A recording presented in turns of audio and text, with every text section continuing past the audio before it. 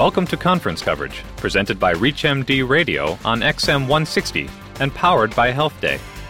Featuring the latest clinical information and research findings from the 69th Annual Meeting of the American Academy of Dermatology, which took place February 4th through the 8th in New Orleans. I'm Dr. Matt Bernholtz. And I'm Sue Berg. This year's meeting attracted approximately 16,000 participants from around the world.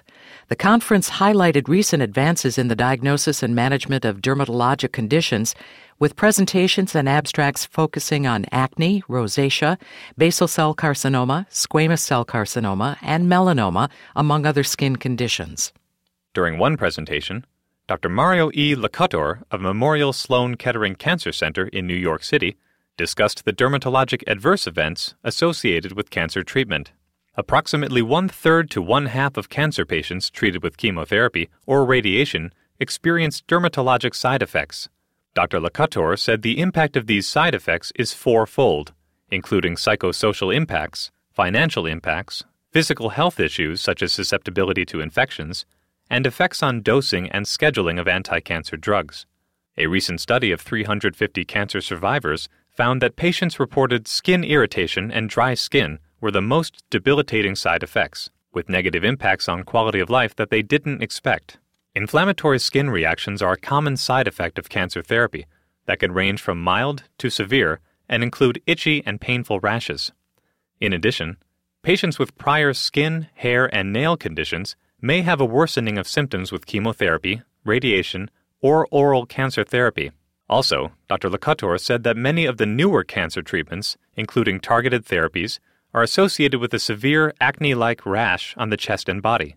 Researchers at Memorial Sloan Kettering found that treating patients prophylactically with moisturizer, sunscreen, topical steroids, and doxycycline minimized moderate to severe rash from panitumumab by more than 50%. Dr. Locutore added that the majority of dermatologic conditions in cancer patients are treatable so that most patients can continue therapy and maximize their quality of life.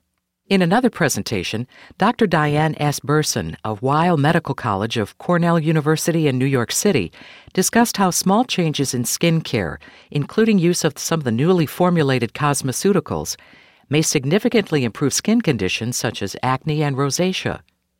Dr. Burson recommended the use of a gentle skin cleanser or cleansers specifically formulated for skin prone to acne and rosacea, and to avoid harsh cleansers or scrubs that could make acne and rosacea worse.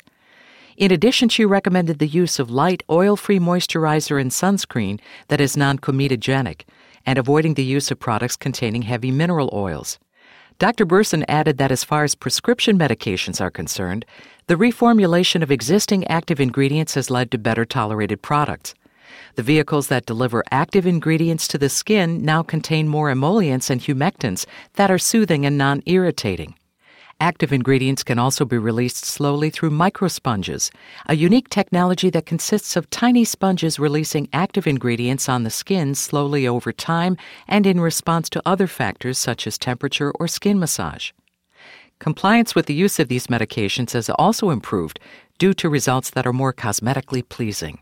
Dr. Julian J. Trevino of the Wright State University Boonshoft School of Medicine in Dayton, Ohio, discussed common skin reactions that could occur from contact with plants, as well as effective treatments and preventative strategies.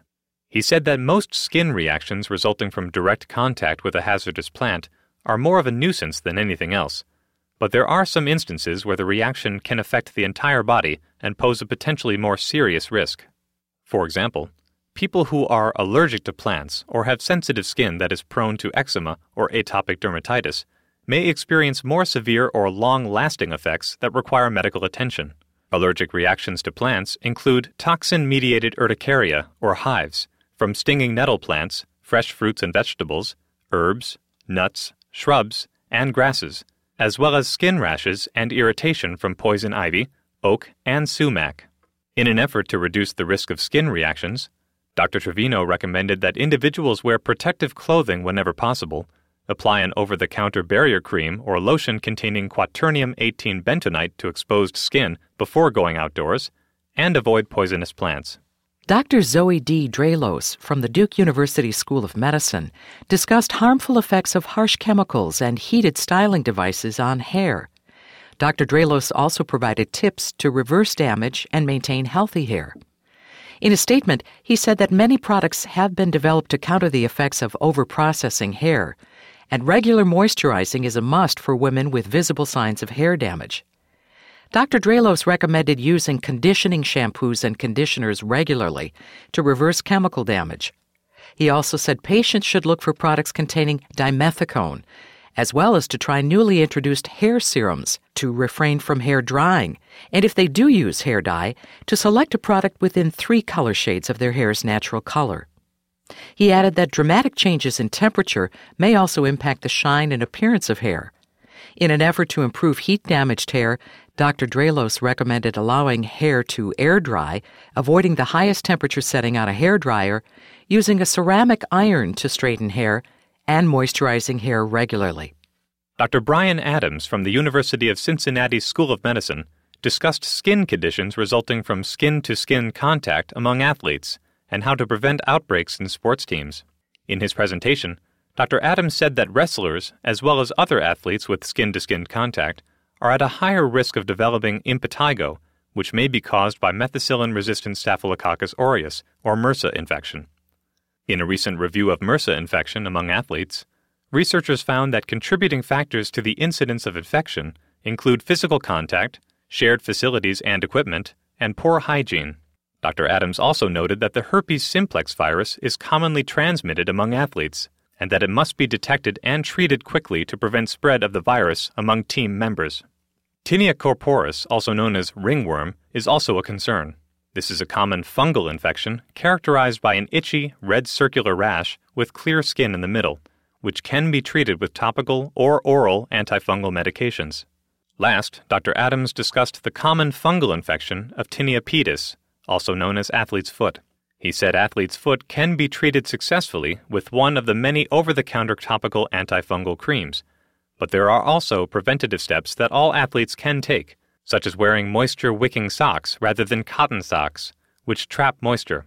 Also, after working out or competing, athletes should shower immediately and make sure they wear flip-flops in the shower or locker room. According to a presentation on common infant birthmarks, the type and timing of treatment among infants should depend on the defining characteristics of the birthmark. Dr. Sheila Fallon Friedlander from the University of California in San Diego discussed which birthmarks should be treated in infancy and the most effective treatments for red, white, and brown birthmarks. Infantile hemangiomas are the most common type of red birthmarks and appear as small strawberry-shaped bumps or flat spots on the skin at birth or shortly after. These birthmarks grow during the first 2 to 6 months and then stop growing. Dr. Friedlander said that typically most infantile hemangiomas will disappear on their own, but there are some instances where treatment is recommended. For instance, infantile hemangioma occurring around the eyes could obstruct and prevent normal visual development, while lesions in the groin area can become inflamed and cause pain. And some facial birthmarks, depending on their size, may leave behind a scar or saggy skin after they disappear. Hemangioma treatment options include propranolol, a drug used to treat high blood pressure. Other treatments for hemangiomas include systemic steroids and intralesional steroid therapy. Dr. Friedlander noted that all treatments may be associated with side effects which warrant close monitoring. Dr. Friedlander also discussed white birthmarks, which are generally harmless but can sometimes result in a permanent loss of pigmentation in the affected area. He added that a type of brown birthmark, congenital nevus, may develop into melanoma. However, lighter brown birthmarks, which are termed café au lait birthmarks, are less concerning. They do not appear to pose a medical concern unless multiple birthmarks or a very large spot are present. For patients presenting with multiple café au lait birthmarks, Dr. Friedlander stressed the need for evaluation by a dermatologist for other associated conditions, particularly neurofibromatosis, a genetically inherited disorder in which nerve tissues grow tumors. But for patients who want to treat a cosmetically troublesome facial café au lait birthmark, Dr. Friedlander suggested various laser treatments could be useful. New statistics are out suggesting the incidence of non-melanoma skin cancer in the United States appears to be increasing as individuals have failed to incorporate sun protection behaviors despite proven scientific evidence that sun exposure is a preventable risk factor. Dr. Brett M. Coldiron of the University of Cincinnati gave a presentation in which he discussed this increase in incidence and reasons why young people are at an elevated risk of developing this type of cancer.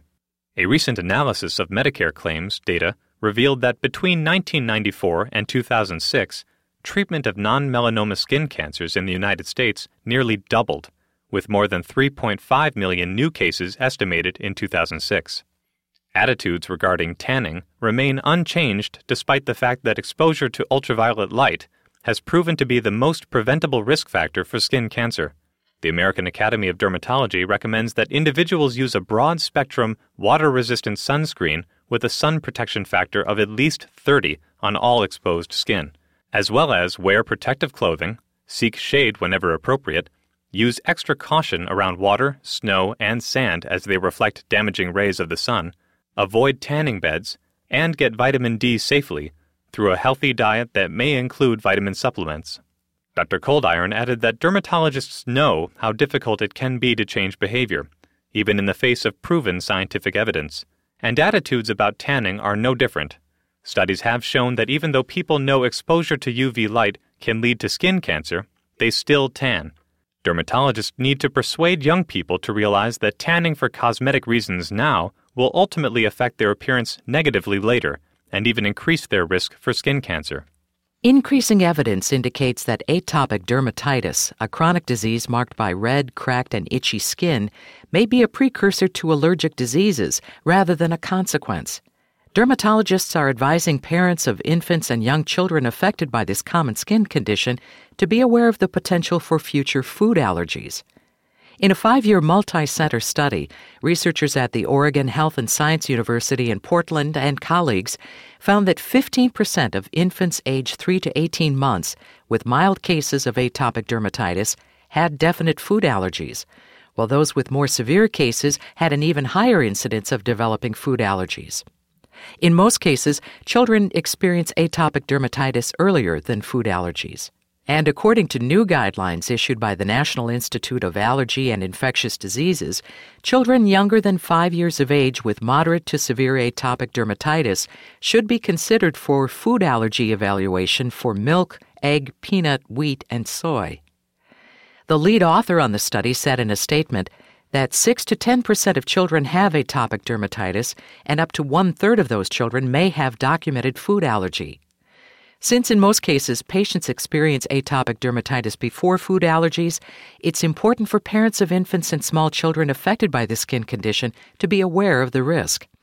Other research suggests that atopic dermatitis is likely related to a defect in the skin's protective epidermal layer, which allows irritants, microbes, and allergens such as food to penetrate the skin and cause adverse reactions.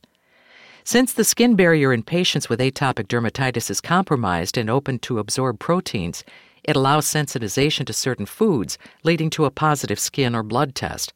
Experts add that an exciting area of research is examining whether withholding foods is leading to more allergies in young children compared to unrestricted diets. This research may lead to future insights into potential ways to prevent food allergies. Thank you for listening to conference coverage from the 69th Annual Meeting of the American Academy of Dermatology, which took place February 4th through the 8th in New Orleans. Conference coverage is a presentation of ReachMD Radio, broadcast on XM 160 and by live stream at ReachMD, and powered by Health Day. Hi, I'm Dr. Lee Friedman, host of Medical Breakthroughs from Penn Medicine, inviting you to visit our online audio library at ReachMD.com, where you can access thousands of free on-demand podcasts. Here's a sample of one. Do you always see diplopia as a manifestation of malalignment of the eyes? Not always the case. It really depends on the person's ability to be binocular right from the start. So most adults who have acquired ocular misalignments will experience double vision. The more long-standing the problem, for instance, a problem left over from childhood or a decompensating congenital problem. To hear more of this interview from our Medical Breakthroughs from Penn Medicine series, visit ReachMD.com, where on our website you can also hear other programs hosted by me and thousands of other on-demand podcasts from our library of other programs on ReachMD Radio, on XM 160, the channel for medical professionals. Thank you for listening.